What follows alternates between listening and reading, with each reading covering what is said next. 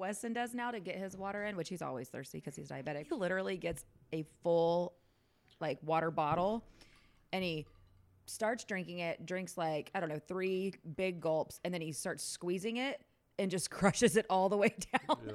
And he's like, how fast was that? 30 seconds, done. Full bottle of water. Like, in a fraternity. I'm like, that's perfect. I love that you do this. I am on board with you challenging yourself on water consumption. I'm Josh Sigmund. And I'm Bryn Rouse. I'm a mortgage guy with a passion for helping people with their money and all things business. Bryn is my co-host. And I'm a marketing girl. I am literally obsessed with it. Oh, and Josh has showed me how to save money. Quite a bit, actually. Because of her obsession, I hired her to do my marketing. And we've worked together for 10 years. We launched Sigmund Sense in 2020, a podcast about money. It's a podcast that teaches people how to save more, give more, create wealth, and retire early. And we recorded and published 34 episodes. People liked it, and it was so fun. But most importantly, we helped people. So we're excited to announce we're doing a second season. And we're mixing things up. We're moving away from money talks to focus on all things business: leadership, management, team building, book reviews, hiring, firing, operations, motivating teams, lead generation, time management, personality profiling, closing skills, and of course, money and marketing. We are inviting you to continue this journey with us, and we want your input. What topics would you like to see covered? Email all of your ideas to our podcast email address, sigmundsense@gmail.com. And be sure to click that subscribe button when you visit our channels. You'll get notified when we drop new episodes. Are you ready? Season 2, Getting Down to Business. Welcome to Sigmund Sense. Welcome back to Sigmund Sense. We're going to pick up where we left off, right? I think so. And we left off where? So we ended with, when do you know it's time to make your first hire? What indicators? How do you hire your first person?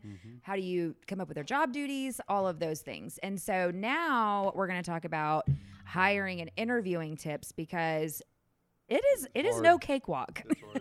It is no cakewalk. The pain is real, folks. Yes, it is very difficult. And I would say that the majority of us are really terrible interviewers. And then most people come to an interview very nervous, which makes it like a double disaster zone. And so more often than not, we're hiring and making decisions off of information that's flawed anyway. Yep. And so it just leads us down some really expensive paths that end up not working, and stress, and just a lot of complications. And so it's huge to become good and to have some tricks in your pocket when it comes to interviewing. But I also think it starts with, where do you find people to interview? And I think that makes a huge difference too. So I think we kind of just unpack all of that. Starting with being really clear about what you're hiring for and what kind of personality matches that description. Being very clear and describing to them what the job entails. Making sure you're asking questions that are tailored to, one, the job, but also culture fit, right? We've talked about solid a lot for the Sigmund team. So what questions can we ask around the core values of the team that will indicate that it's a good fit? How much room for error do you leave, knowing that people are nervous when they come to an interview? And also some tips on how do you make them less nervous and less uncomfortable. I like making them nervous. It's pretty funny. I hate it. I'm like, when people are nervous around me, it makes me feel nervous. I always got to respond to it. So we differ there, which I love, actually. Yeah. I'm like, that's also why we both interview separately. Yeah. I just want to chat, because I think one thing, and I don't know, maybe in my younger days, it really felt like. I love that you finally admitted that you're old. I am just older than dirt. Like, it is just a real thing. Like, it's just real. I felt very old on our vacation. I don't know why. Because you're old. All right, so let's get started. I think you had a great setup there. Yeah. But I was going to make a point, and then you called me old, so now I have to come back to that. You're pretty, though. Thanks. That's good. Because I'm not old and ugly. Right. So let's get started. So in the last episode, we talked about kind of identifying when to hire, right? So really, everyone's come to the conclusion that it's time to hire. A couple of things I'd like to point out, and you started alluding to a few things, and I want to explain the why piece. You said that making mistakes can be expensive. Right. Very expensive. And here's a couple of reasons why. Usually most people hire way too late in the cycle. They hire when they absolutely need somebody, or they've already passed the time when it would actually kind of leapfrog the next step, which means that you actually go backwards before you go forwards, right? Second thing, depending on which book you read or what stat you read, they say it costs almost a year's worth of salary to hire and fire somebody in the first 90 days, just because of the training, the cost loss, the other resources that have been sapped, the onboarding, all those things. Which also are super hard too, by the way. Right. So you hire somebody with all the best intentions in a rush, and 9 days later they realize, or you realize it's not a good fit, and it just costs you the entire year's salary effectively, whether you paid it out or time lost, right? Yeah. Third thing that I think people where it gets really costly and frustrating for people is that they go through this interview process and they finally decide to make a job offer, and then the person doesn't take the job. Oh, I didn't so they think go about through that. 3, 4, 5, 6 We don't have that interviews. problem. Not very often, but it came No. from why, and I'll give you a solution to that piece for sure. I think it's really important. Another big issue is people will hire in a vacuum. So another cost is, I believe in. I'm a optimist, right? You know that about me. So I'm a D personality, and I see the best in everyone. I assume I can fix everybody because I'm a guy, and that's just a stupid ego thing, right? And the point is that I can absolutely taint my culture, and I could drive off some other really great people on the team, which is another cost, or even just put a ripple effect into the team that is negative, and that's costly as well. So there's lots of reasons why people have those issues, and why people do say it's very costly to hire somebody incorrectly, for sure. And we're trying to sidestep that. So what are the 3 or 4 things that can kind of lead that off the pass, kind of beat the punch? First thing is start the interviewing process early and often. Yeah, right? and this is something that I think you do really well, and also it's hard to navigate. Yep. It's hard to navigate because if you're interviewing for a job that you don't necessarily need right now, how do you close it, and how do you keep people around if you can't hire them for 4 or 5 or 6 months? Right. So what we're saying here for number one is you should always be interviewing. Here's what I mean by that. So for most of my career, at least the last 10 years at least, I interview or have at least a conversation with somebody per week more often than I don't, whether I'm hiring or not. I'm always having those conversations. I'm always looking for the next person. And what Brenda is saying is, well, Josh, how are you interviewing people that you don't have a place for? And she's correct in some ways. But here's what comes of interviewing often and all the time. First benefit of it is that a player always stands out. So there's always room to hire an A player. The truth of the matter is that diamond in the rough is very much that. There's a lot of rough. There's very few diamonds. So you got to go, polishing a lot of turds to find the one, right? But when you are behind the 8 ball, you need to hire somebody that's now or never. That's when the beer goggles kick in. Beer goggles kick in. You make bad decisions, and you don't recognize the turd for what it is, right? So I'm finding that word incredibly hilarious today. I don't know why. You like poo jokes? Is that what this is about? Oh my God, I've been with my boys for too long. Apparently, right? She likes talking about poo and turds, Cannon. And there's nothing funnier to 11 and 8-year-olds. Right. Which you're regressing to, it sounds like. You are who you hang with. You know that, right? Oh my gosh, it's so true. Spend a week with them. So anyways, the idea is, what I've told a lot of my students for years is you interview an hour a week, every week, regardless of if you're interviewing, need somebody or not. You always spend the time. So this week, if you don't have somebody scheduled, you spend an hour making outbound calls to find somebody. If you do make those outbound calls, presumably next week you have an interview scheduled, right? So that's the first tip and tactic is you're always interviewing always, right? There's a approach to this and why it's really important, because you might say, well, I had a really bad experience. Here's another big complaint. We had a bad experience the last hire I had in this position.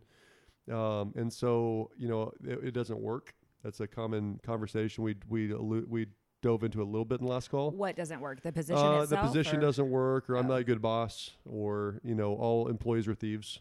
Okay. Right? And like so that just puts you back in the place of like, I'm just not going to hire anyone, and Right. I'll just do it all myself. Right. Yeah. And so One of the things here that you got to remember is you can't apply, like, all people are not equal, and you can't apply the discrepancies or the bad behaviors of a previous employee against any future person.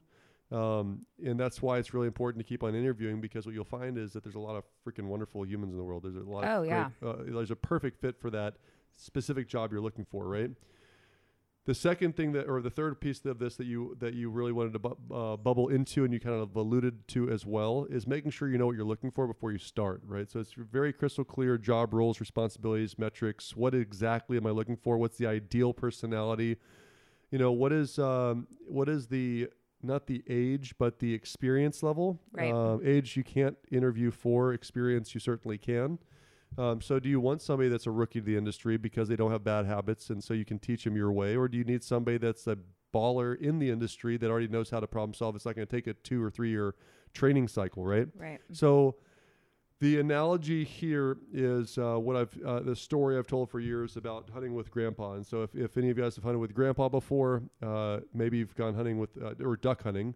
And if you've not been a duck hunter, then this story will resonate with you regardless, because you can picture.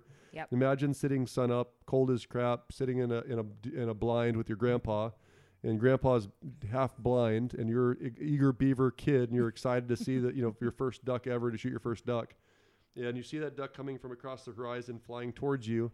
And you go to stand up to go shoot the duck, pre-dawn hours, and Granddad just taps you on the shoulders and said, "Hey, honey, that's not the duck you're looking for." And you're thinking to yourself, "You blind old man, how the hell do you know what kind of duck I'm looking for?" And old man who has wisdom says, "Look, you see how that duck is kind of bobbing and weaving? We're looking for ducks that go in a straight line. You see how that duck has like the wings are going really high, really low. We're looking for the ducks that just kind of flitter. It almost doesn't look like their wings are moving. They're going so fast."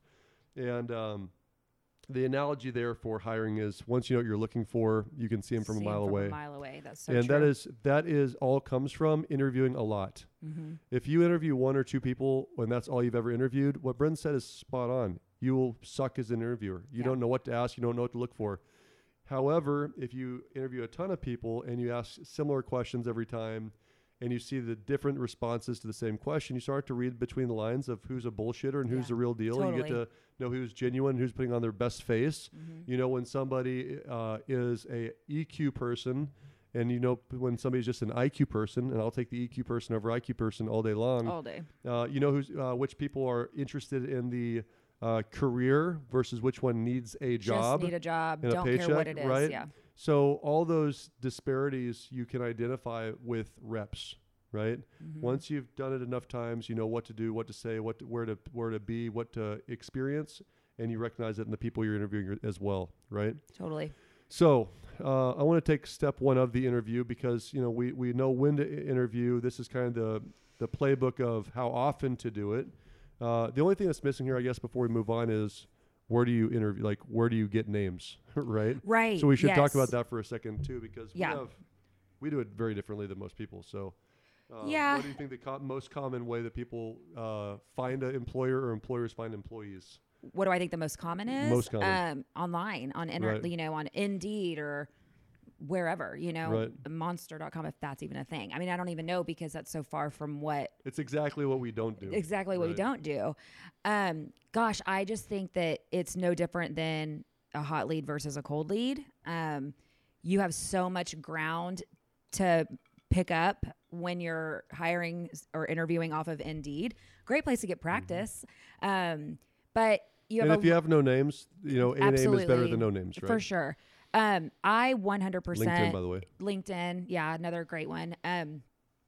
LinkedIn people have jobs though, so for the most part. So, there's a lot of you're competing or trying to recruit somebody. So that is I think a different animal a little bit. So for us, I mean, it's just referral based. I mean, just like anything else, I love to post on social media that we're looking for people. I like to keep the bench ready with interviews. So I kind of have, the places that I frequent that people are just, they stand out to me, whether it's a waiter or waitress or a waiter, or just someone that's really great at their job. Those are great to pull from when we go to look for someone. Yep. And then asking our current teammates, hey, who do you know? And we always say it's so cool because our team is literally a domino effect of one or two people, and that introduced every other person. Which then in turn makes for a pretty tight knit group of people because there's some connection on every level.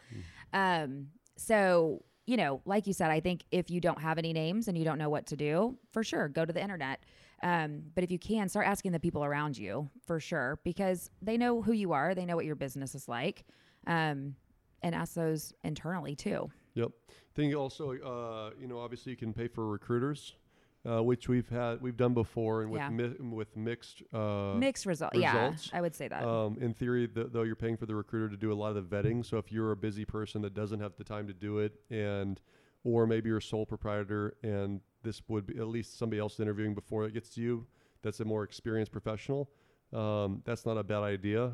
But what I find most effective is putting a bounty on a hire through your internal team, company, or friends. So, you know, I've got a lady that works for me out of New Braunfels. Her name is Jen, and she's having a hell of a time trying to find another employee, and she's growing like crazy, and she definitely needs another employee like tomorrow. Yeah. And I said, have you talked to all of your friends, family, referring partners, and business partners? And she said, of course. And I said, cool. Did you tell all of them that you give them $1,000 if they will send somebody over to you that you hire, and that stays on for at least 90 days, actually. 90 days. But guys, I don't want you to miss that. You know, so many of you might spend money on the ad, the pay-per-click, the upgrading to the platinum LinkedIn, the paying for recruiter, all those sites, and going through multiple names with very low results or bad results, or everyone has had that experience that's done the internet thing of they've gotten 50 different resumes, and you look at them like, who the hell are these people? Like, these are not professional people. How they get my name? Right. You know, you boil that down to 2 or 3. So think about how much time and money you're spending on. Well, that's what I was going to say, and that's the where better lead. Yeah, that's where I struggle with interviewing, and especially when we've gotten people offline or with the recruiter.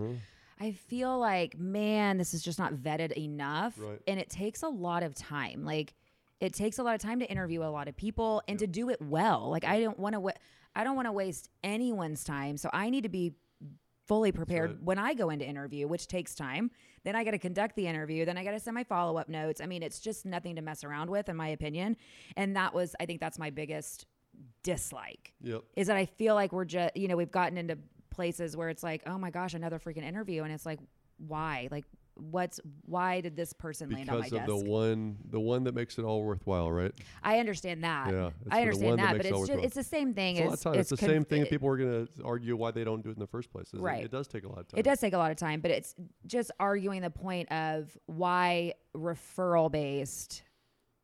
Like, it has a higher conversion, I guess, just like a lead, just like a warm lead. You know, it's just a higher conversion. Yeah. So let's just assume that you finally get here and you have a name, and this is where I think a lot of people miss. And I'll tell you what my first interview looks like, and I think that it saved my team a whole lot of time, energy, and effort, because most of the time this goes back to solving the problem of, hey, you found somebody you really like, and they choose somebody else, right?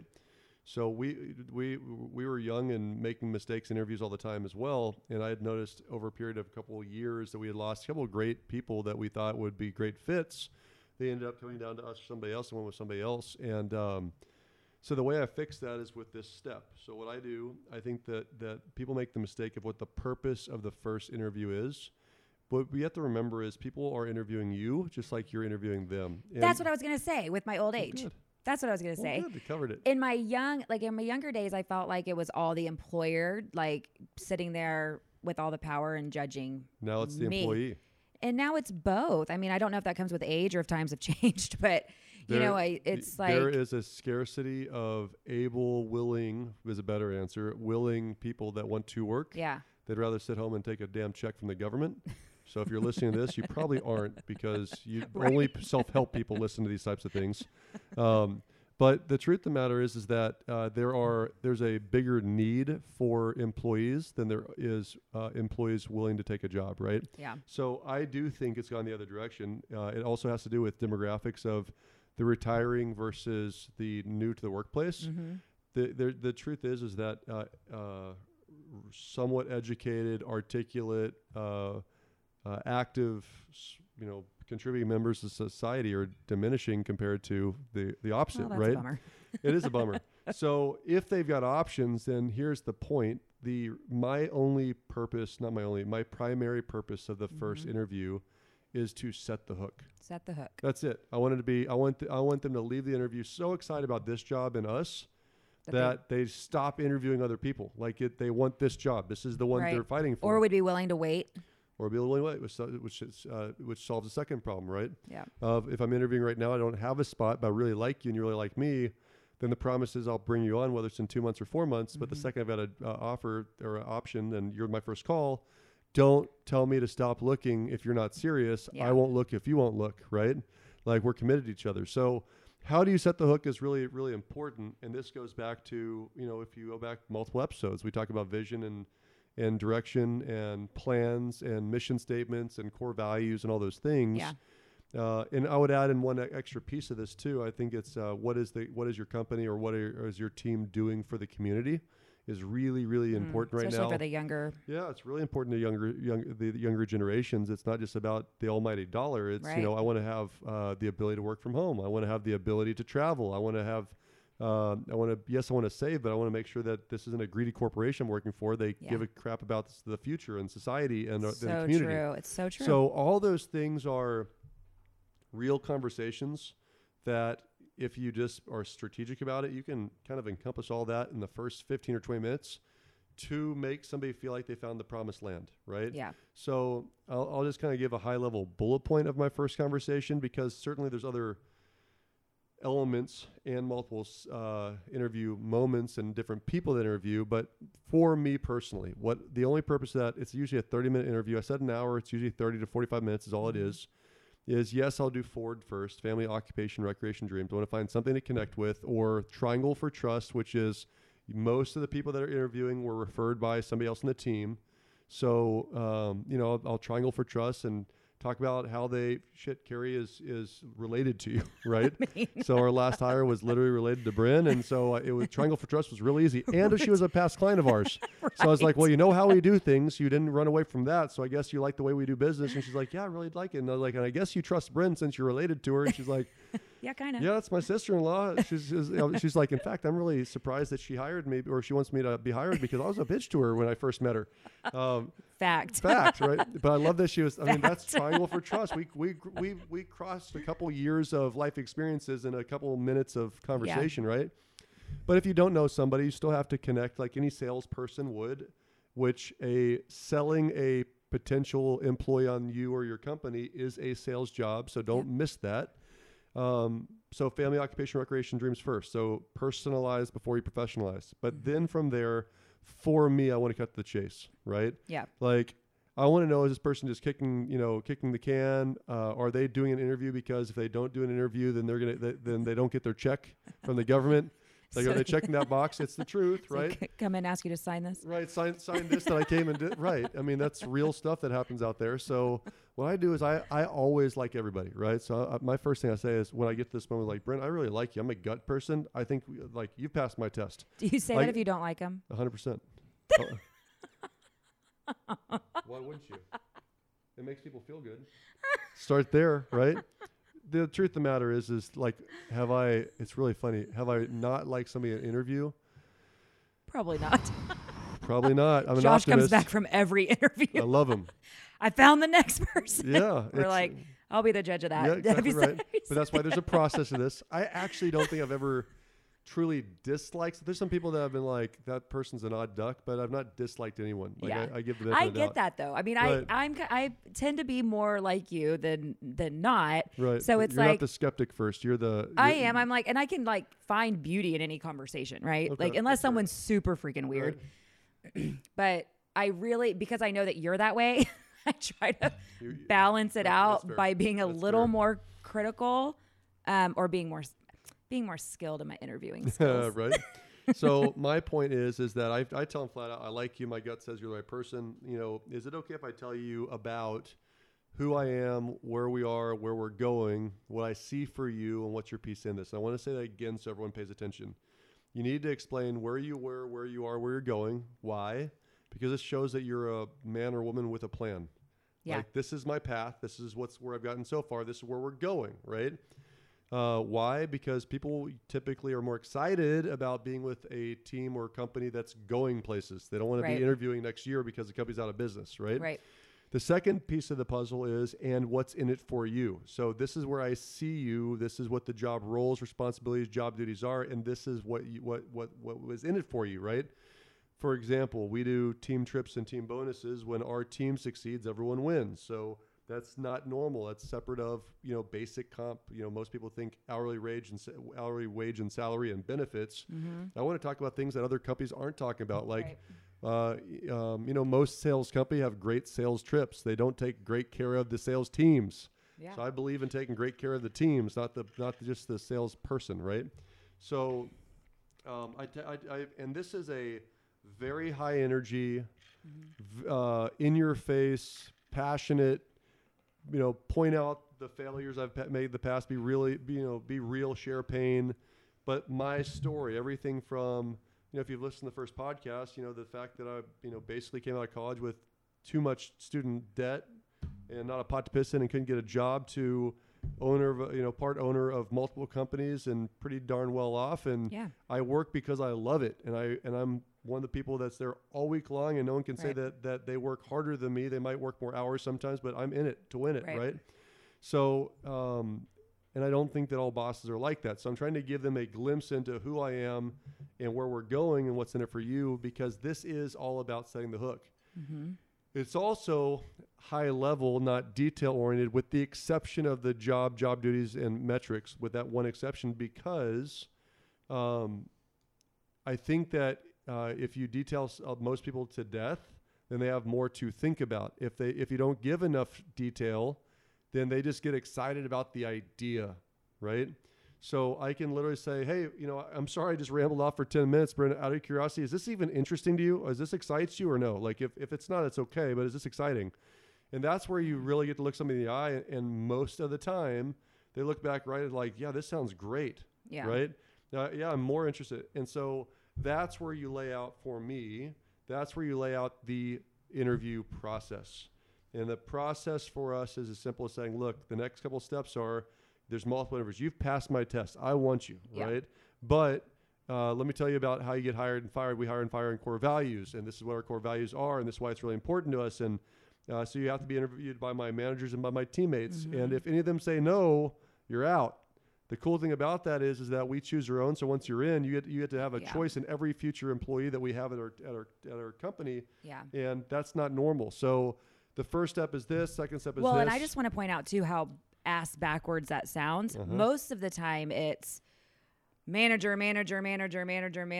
Okay, boss. Now you're going to meet like the big boss, which is completely opposite. Yeah, I think that and I'll be honest, that as a result of that change, because I if you remember, I didn't always do the first meeting. Right. But when I started doing the first meeting and setting the hook, we have more options to make an offer that are accepted than the alternative, right? And so the process then becomes, I'm going to turn over to Bryn for the details of the second and third interviews and why they're really important. The next step is always disc testing. Like, they have to do a disc test so we know who we're dealing with as far as personalities go. There's going to be an interview with the manager that's in charge of whatever division they're in, whether this is sales, marketing, or operations. There's going to be a skills test if necessary. So, for example, if we're looking for young as in young in the career, not young as an age, but young and excited about a new career path, then you don't need to take a skills test other than, in my opinion, a writing skills test. So what that looks like is you send them you or somebody on your team sends them an email question that they have to respond back to in paragraph form to check grammar, pronunciation, punctuation, not pronunciation, punctuation, right? Just basic email etiquette, because that's such a big part of communication these days. And then the final thing for us is a team interview. So if you get past me, past my managers, past the DISC test, past the skills test, then the last test is always an interview with the team. Now, one thing people don't realize, this will be published. Okay, we're good, because right now somebody thinks that they have a job that doesn't have a job yet. Oh. Right. So I'm saying this out loud, that we tell them that you have the job before the last interview. And the reason why we do that is we want to do a team lunch. And the team lunch is, I want you to meet the people you're going to work with. Right. And in the past, most of the time we did a good enough job up front. We're okay. But some of the times the team has come back from like, what the hell moments. Like, this dude just told me how he's dealing drugs in the background, or this dude just told me that he wants to have your job in a week, or like this dude just was a narcissist maniac. Like he never said anything other than I for the entire time. Right.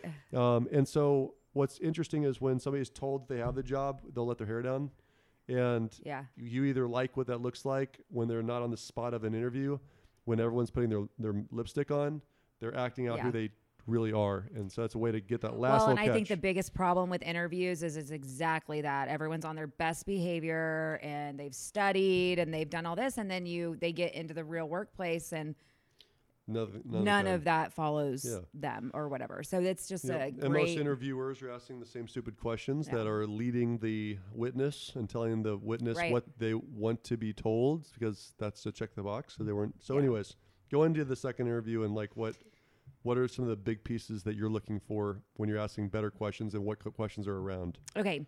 So the first thing I always ask, let's start this way. So Josh and I disagree that he likes to intimidate people. I like to make them feel super, super comfortable. Like if people are nervous around me, it makes me feel nervous. And that's like the last thing we need. When people are nervous around me, I laugh. It makes me happy. I do not like that. I'm like, I am no one to be nervous around. Like, so I think a lot of that, if you're more like me, then the way that you sit, where you sit inside of your office or where you interview people is important. So think about, if you want people to be more comfortable, like explain to them that you're going to jot down a few pieces of notes. I always tell people that I have not read their resume. The only thing I have is their DISC profile. But I have their resume. So that way we can have some talking points, tell me about this job or whatever, but I don't want to pre-read it because it's not my job to explain it. I also think that you get a lot of people will not meet with somebody so a resume, one thing you always hear is that job hoppers are bad people, right? Right. So somebody that has 6 jobs in 2 years might not even get the first interview because you're a job hopper. Right. Where the reality might be that person has just not found the right job, or maybe they had a shitty boss, or maybe they weren't on the right seat of the bus, or maybe they were in a military family and were moving. Absolutely. I was going to say, maybe they're, and so I love to hear those stories because you are able to prejudice the conversation. 100%. So I do, those are kind of, I make sure that if I can, I try to sit on the same side of the desk as them. And I try to make sure that I'm sitting casually and make sure that, and I tell them like, hey, I try to break the ice by, obviously being kind and friendly, but also telling them like, hey, I don't want you to be nervous. Like think of this as just a conversation because we just have to figure out if we're a good match or not. That's it. So I just try to like ease the tension a little bit that way. I feel like I can get better answers from them if I'm a little more chill. The second thing I go into is tell me what you think that you are applying for. Like what kind of job do you think you're looking out for? And this is interesting because what this does is vet out the people that don't care at all what the job is. They just need a job versus the people that this is the reason I'm back.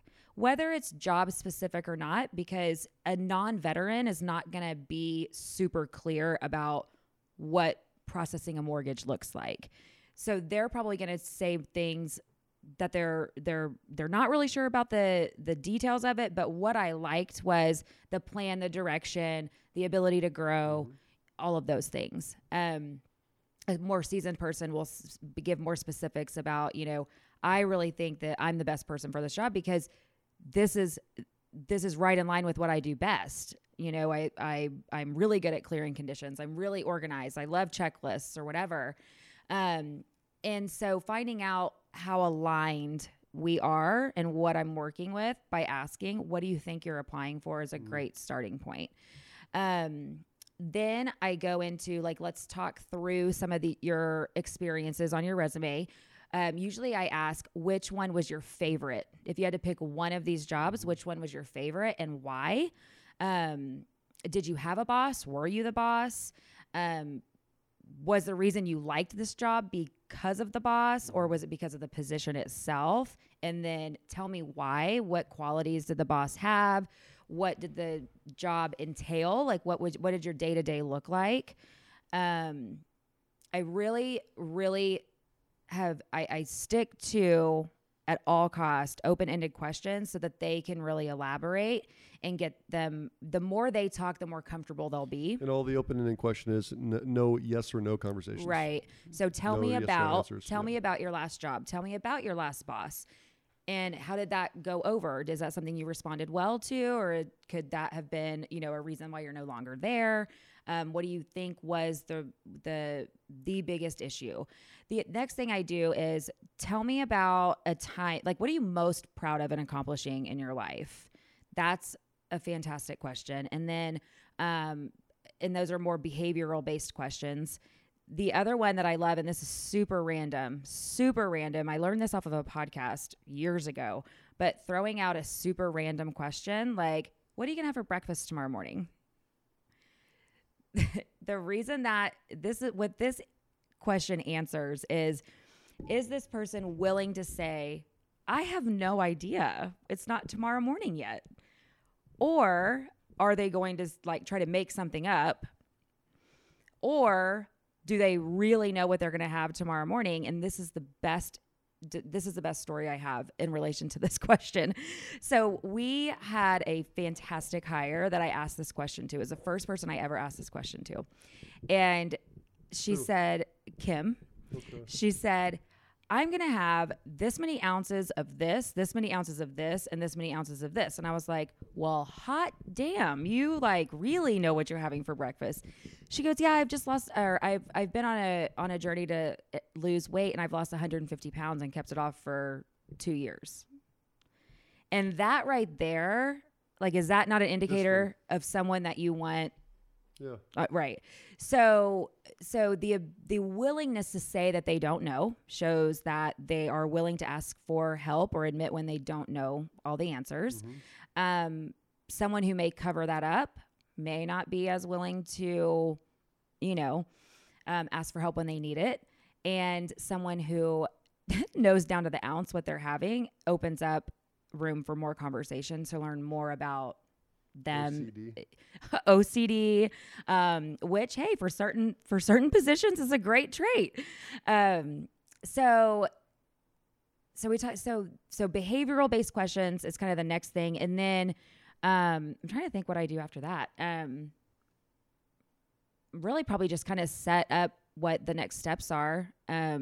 Usually by that point, I've got a pretty strong vibe of whether the person's going to work or not. Yep. If I have a question mark, then I definitely ask for somebody else to interview them.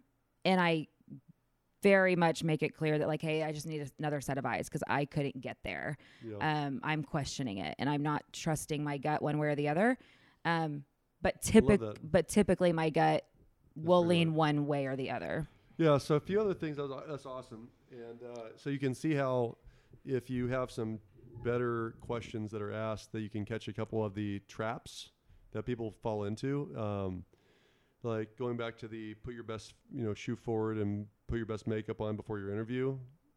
There's some questions you can't fake. Right. Right. And I love that question. Yeah. And the more, and here's the other thing too, the more that they start talking, yep, the longer they talk, the more real they'll get. Yep. And the less that they can make up. Right. Yep. And you're going to start seeing all of that shine through in their communication. And the worst thing is, and what I see most often is that the interviewer does all the talking. Yep. All the talking. Yep. And then says, I don't think they're a good fit, or they're perfect. Okay. Based on what? Yep. Based on what? That they liked what you said? Yeah, agreement with what you said. That they liked what you said? Yep. And so that is huge. Oh my gosh. And let me tell you, 10 questions to every one to one. Yes. And sometimes it's hard because, again, we have to remember these people are nervous more than likely. So their answers might be short. Yep. And that's Get to pull it out. you got to pull it out. So the questions I like to ask, and I think are super important, are all behavior-based questions, right? So one of my favorite ones is, what's your morning routine? Oh, that's Like good. you can tell when somebody's full of shit, and you can tell when somebody's like, I do this every single day. Like Yeah. my answer is, at this point, everyone knows it's the same shit every single day. It's like, it's repeat, right? Yes. But people that have morning routines typically are better yeah. employees or are more successful people long term because they have an actual routine and they're sticking to it, right? Especially if you have a job that requires or is going to be more successful when people follow the protocol or follow the time frames. Routines help kind of satisfy that piece. You know, when you think about core values as not being words on walls, then you should develop a behavioral question around each core value, right? So one of the ones that I'll ask when I get deep into something, when I'm really trying to decide if I like somebody, say, what's the biggest mistake you made? And that's a pretty common question, which is a variance of, what's your biggest strength? What's your biggest weakness? Mm-hmm. But I want to know, like, specifically, like, what's the biggest mistake you made? And then once they tell you whatever it is, what do you do with it? Right. Right. So, and I think that's challenging there's too. moments of honesty that people have said before. That's like, wow, this guy literally owned this mistake. Yeah. And what am I looking for? For one of our core values is learn and grow. Right. Yeah. Like, I don't care if people make mistakes. I care that they don't blame. I care that they own the mistake and they don't do it again. So, for example, for us, in lending, surveys are not a responsibility. No, they're not a requirement for the lender to take care of, right? Like, there has to be a survey, but it's usually on the title company or on the realtor to provide or order. However, lenders can't do loan docs without a survey. Mm-hmm. I remember back 15 years ago, no, it was 11 years ago because you're on the team at this point. 11 years ago, we missed 3 closings, which we promised to do because there was no survey. And so it wasn't my fault, but it was our problem. It was our responsibility to fix. So we just added a survey to checklist. And as far as I know, in the last decade, we haven't missed a closing. I mean, I haven't heard. Because of a survey. Right. In 10 years, right? So I love it when people know a real failure, a real mistake. But the follow-up question is, well, what do you do about it, right? Because that's proof of learn and grow. Yeah, so totally. What I'm looking for is behavior-based questions around your core values to really identify, as opposed to what's really important to our team is learning and growing. So give me an example of something you did in your last job that shows that you have that you embody learn and grow. Yeah. Like that's or the how do you typical feel about bullshit. learning and growing? You're right. It's like that's what we call leading the witness. Right. And that is one of the, I probably did that early on in my career. Oh, for sure. It's like one of the most basic mistakes that people make is, okay, I know I need to work with somebody with integrity. So we really value people with high integrity here. Right. So tell me of any time that you've lied or stolen from any of your employees. I never did that. Oh, perfect. You have a great integrity, right? Integrity. Like, it's weird shit that people will say when they rewind the tape and think about what they just did, right? Yes. So those are super important up front, is the behavior-based questions. So this is about not winging it also. Yes. Taking time before an interview to identify a few things. So one thing that we did after miserable mistakes for a decade probably was we actually created a checklist. Like, here's some examples. We would hire people. And one of the things that we do on our team is we rotate on call for a weekend, right? So it would be really great for somebody interviewing for a 9 to 5 Monday through Friday job to know that every 8 weeks you're going to be on call on the weekend, right? We totally would leave that out. So we'd leave that out, and surprise! Oh, by the way. So, but that benefits, pay times, pay periods, vacation, team bonuses, expectations, metrics, core values, next steps, DISC tests. How soon can you start? Do you have any vacations do you have planned? to give a 2-week warning? Do you have to move? Right. Like, do you have any vacations currently planned right now that we should know about? Mm-hmm. So that's all in a checklist right now. And what we do, and I would encourage everyone else to create, if you have at least one other person interviewing, because it shouldn't be you in a vacuum. It's like, by the way, if you're a sole proprietor, find somebody that's a successful owner that has a team. Ask them to be a second interview. We do that for our realtor partners all the time. all the time. So don't just say, well, I don't have anyone. We'll find somebody. A business partner will help you do it.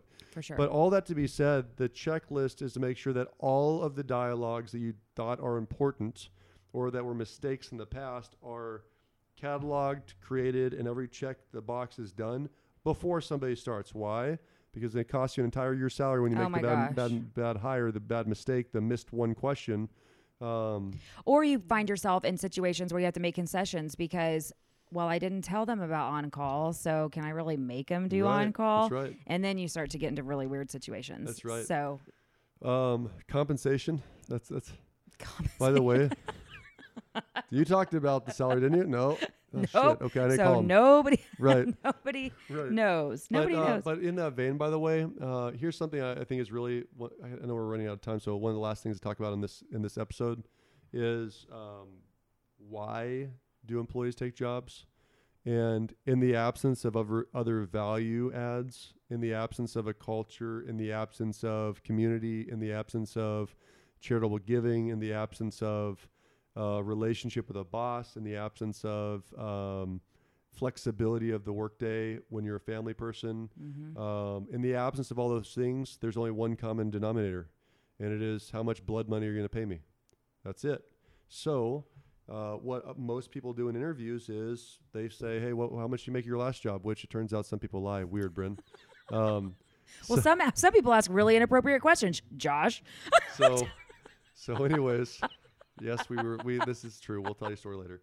So anyways, you find out somebody that the last job or the current job they have, they're making $50,000, then of course they wouldn't leave unless I offered 55, 50, right? Or at least 50. Well, that's just not been the experience, right? And this is also really important as you hire more and more people. You can't just throw a random number out with every single person, because God forbid you're paying somebody that's experienced, has been on the team for a while, more and is more qualified and is doing a better job more than the new person that is untested. Moly. Yeah. You can't rewind the clock. You can always promote, you can always give people raises. You can't go backwards easily. And so, I think being honest about that of, hey, listen, I know that you're a great manager in this industry, in this other industry, but you're going to learn a new language. Right. Like if you want to come over here, I love that you've got 10 years of experience in the weightlifting world. It has zero bearing over here other than communication skills. Right, so if you come over here, you're going to start at the bottom.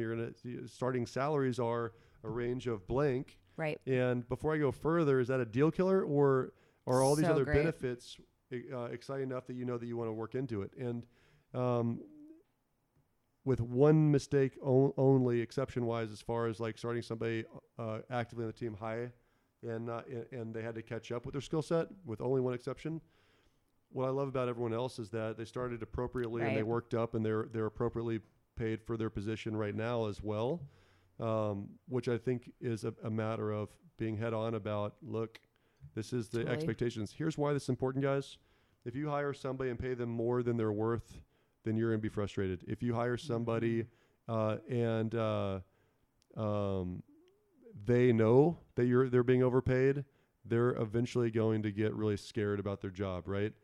Yeah, and both sides, it's not a healthy long-term thing. Yeah. So it's identify what the need is, and the follow-up question to what's your current salary is. Do you have a budget, and what do you need to make this work? Right? Like I always ask that in my interviews now when I'm getting the money side. It's like, do you have a working spouse? Like, are you going to be able to transition? Do you expect to get any kind of recurring income from your last job, or do you need a sign-on bonus to make this work? Like, where are we here? Yeah. Because I want to remove that stress. And the reason why this is important, guys, is the last thing you need is somebody on your team that is stressed out about money. Oh. Because that's going to be counterproductive as well. Yeah. So always err on the generous side if it makes sense. Yeah. So that people can be focused on the job, not on the dollar. That's good advice. I think too, when you get in that desperation mode to hire somebody, you don't, if you're concerned about being competitive with what you can offer in salary, you kind of kick all that stuff down the road rather than addressing it head on. And you're willing to then, we've gone so far, so you do make poor decisions about how to pay them because, we've already interviewed, they've already quit their job, we already have all these plans, we spent all this time. Well, now I just kind of have to roll with it, and I really need someone and I can't make this last any, which is right. But I think, it's no different than meeting with a potential prospect for the first time, like asking the hard questions up front. Holy hell, like just be super direct. You have nothing to lose at that point. You have nothing to lose. And I think it's the same thing with with new hires Yep. or people that you're interviewing. You have nothing to lose. So tell them what the salary is going to be and what they can expect so you can Yep. vet them out immediately. Yep. Immediately. Yep. And here's the last step. So now that they've gone through the interview process, one place that people drop balls and where we've made mistakes in the past too is clear expectations about like a actual offer letter. Like clear expectations about a start time, a start date. This is what you can expect. Yeah. So one of my buddies, Jason, I hope you're listening because it's one of our biggest mistakes as a company. So Jason Hyam out of the Woodlands is somebody that we had an opportunity to land as a branch probably 12 years ago, right? Oh, wow. And we went, I mean, we're talking, the dinners were done, the wives liked each other. Like Jason and I are still, I mean, literally today he texted me, like we're still best friends this day. And he never took the job. And Dan and I left the Woodlands and we're like, man, we got it in the bag. And like, it was quiet. We're following up like, hey man, how you feeling? Feel great. Quiet. Like a year later, we were frustrated. He was frustrated. We're like, what the hell, man? He's like, Dan, you never gave me a written job offer. Oops. Ever. Like, I'm not, this is no shit. This actually happened. I believe it. I believe it. It was like, wow, what a miss. And so, and in that period of time, work things out with the current company, still there 12 years later. Right. So it's just one of those things where like you close the deal. And so here's the point though, is the last one should be a celebration, right? Yeah. So you finally get to that point. So many people celebrate the last day. The last day. Which is fucking weird. It's super weird. Hey, congratulations. Unless they're retiring from all other jobs. If they're retiring from the industry, that's one thing. Or all other jobs because they're 65 or whatever retirement age is. Yeah, but you leaving to go to a different company. We're not going to celebrate. We're not celebrating. We're not having a go-away party. We're just not going to do it. So where should you spend the time, energy, and money? It's make the fucking arrival amazing. Amazing, yeah. So you should be do the job offer. It should be an exciting call. There should be follow-up drips every couple of days between then and the start date to make sure you keep people alive on the hook. Because what's going to happen when they tell their boss that they're going to leave? The first thing that happens is the boss going to counter offer and all that. So setting those expectations that, hey, Bryn, like you interviewed with me for a reason. I need you to remember that when your boss comes back and counter offers. Yeah. Like there's a reason why we got this far. And I want to ask you flat out, if your boss comes back and matches, I need to know that you're really coming forward because we're excited about you. I need to remember in that moment to be strong. Yeah. Like, are you going to be okay or not? Well, and I think this goes back to, again, back to, meeting with a prospect. The more action you can get people to take, the more likely they are to follow through with something. So, in our business, people have to be credit checked, background checked, drug tested, all of those things. Yep. And so get those things. Skills tested, add in disc tested, add in multiple and interviews. Those can be your drips, right? Like, hey, the next step is we need to do this writing test. The next step is one thing I didn't mention and I think is huge for people. If you're interviewing people that are veterans in a business, doing example-based like interviewing techniques is great. So here's a file. Show me what the needs list is. Like, what would you ask from this? Yep. Or some kind of skills test to prove that at least we're like meeting at least we're close. Because the scariest part and what we found so often about hiring veterans is, yes, they know how to do mortgages, but it turns out that there's 190,000 ways to do a mortgage and every company's different.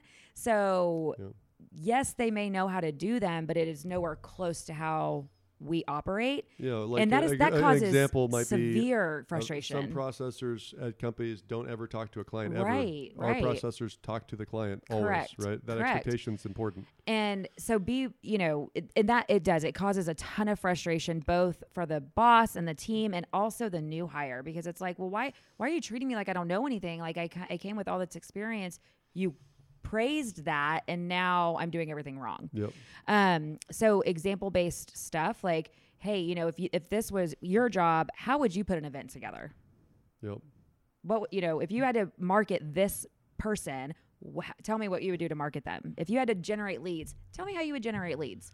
Like, have them contribute to the conversation about what they would do if they had this position. I think is huge. But back to getting them to take action on things, that gets them more invested as well, because at some point you do feel like it's too late to turn around, which is what you want. And so I think it's so important. What you just said there is spot on.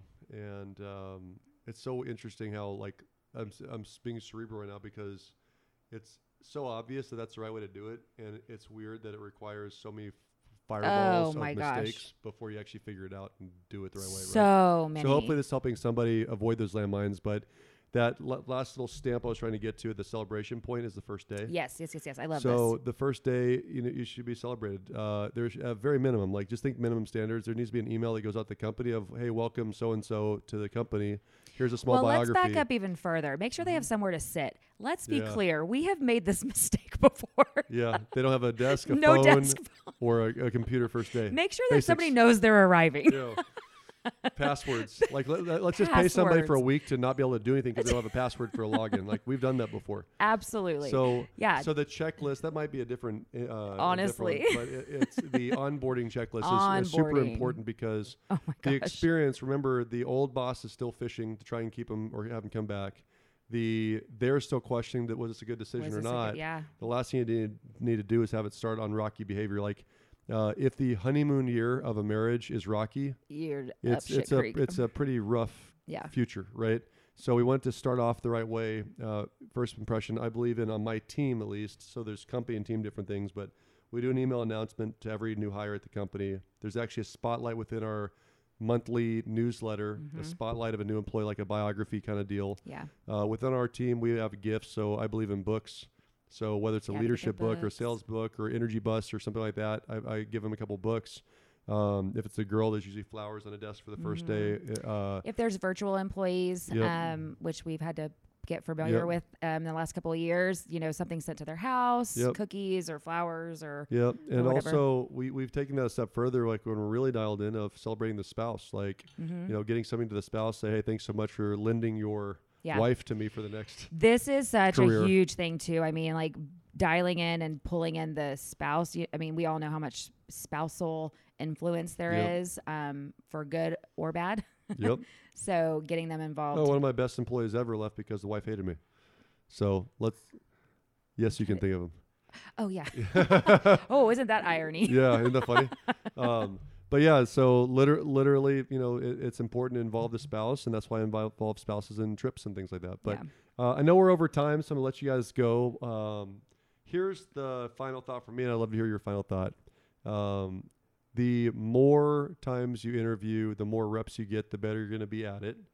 Take a few, if you've never interviewed before, if you're a rookie or you're just not doing a great job, take a few of the bullet points a day and you're going to be better tomorrow.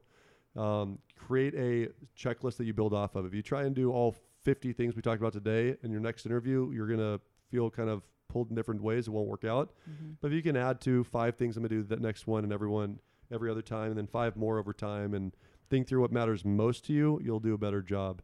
At the end of the day, it's about cost savings from a standpoint of preventing a mishire, but it's also the next step to growing your business through leverage. So getting the right hire is as important as not hiring the wrong person. Yeah. So final thoughts for you? Final thoughts for me are be really clear about what you're hiring for. The ducks. Yes, be super clear. That literally will reduce hours and hours and hours of stress and make sure the beer goggles are so far off of your face that you can't find them. I love it. Well, I hope you guys enjoyed this. We'll see you next time on Sigmund Sense. Until then, we'd love to hear from you. So like and subscribe and share. And absolutely. And if you have any comments or questions or something that you have that works really well that wasn't covered, I want to hear that too. So email us at sigmundsense@gmail.com. And other than that, we'll see you next time. Next time, guys. Bye-bye. Cheers.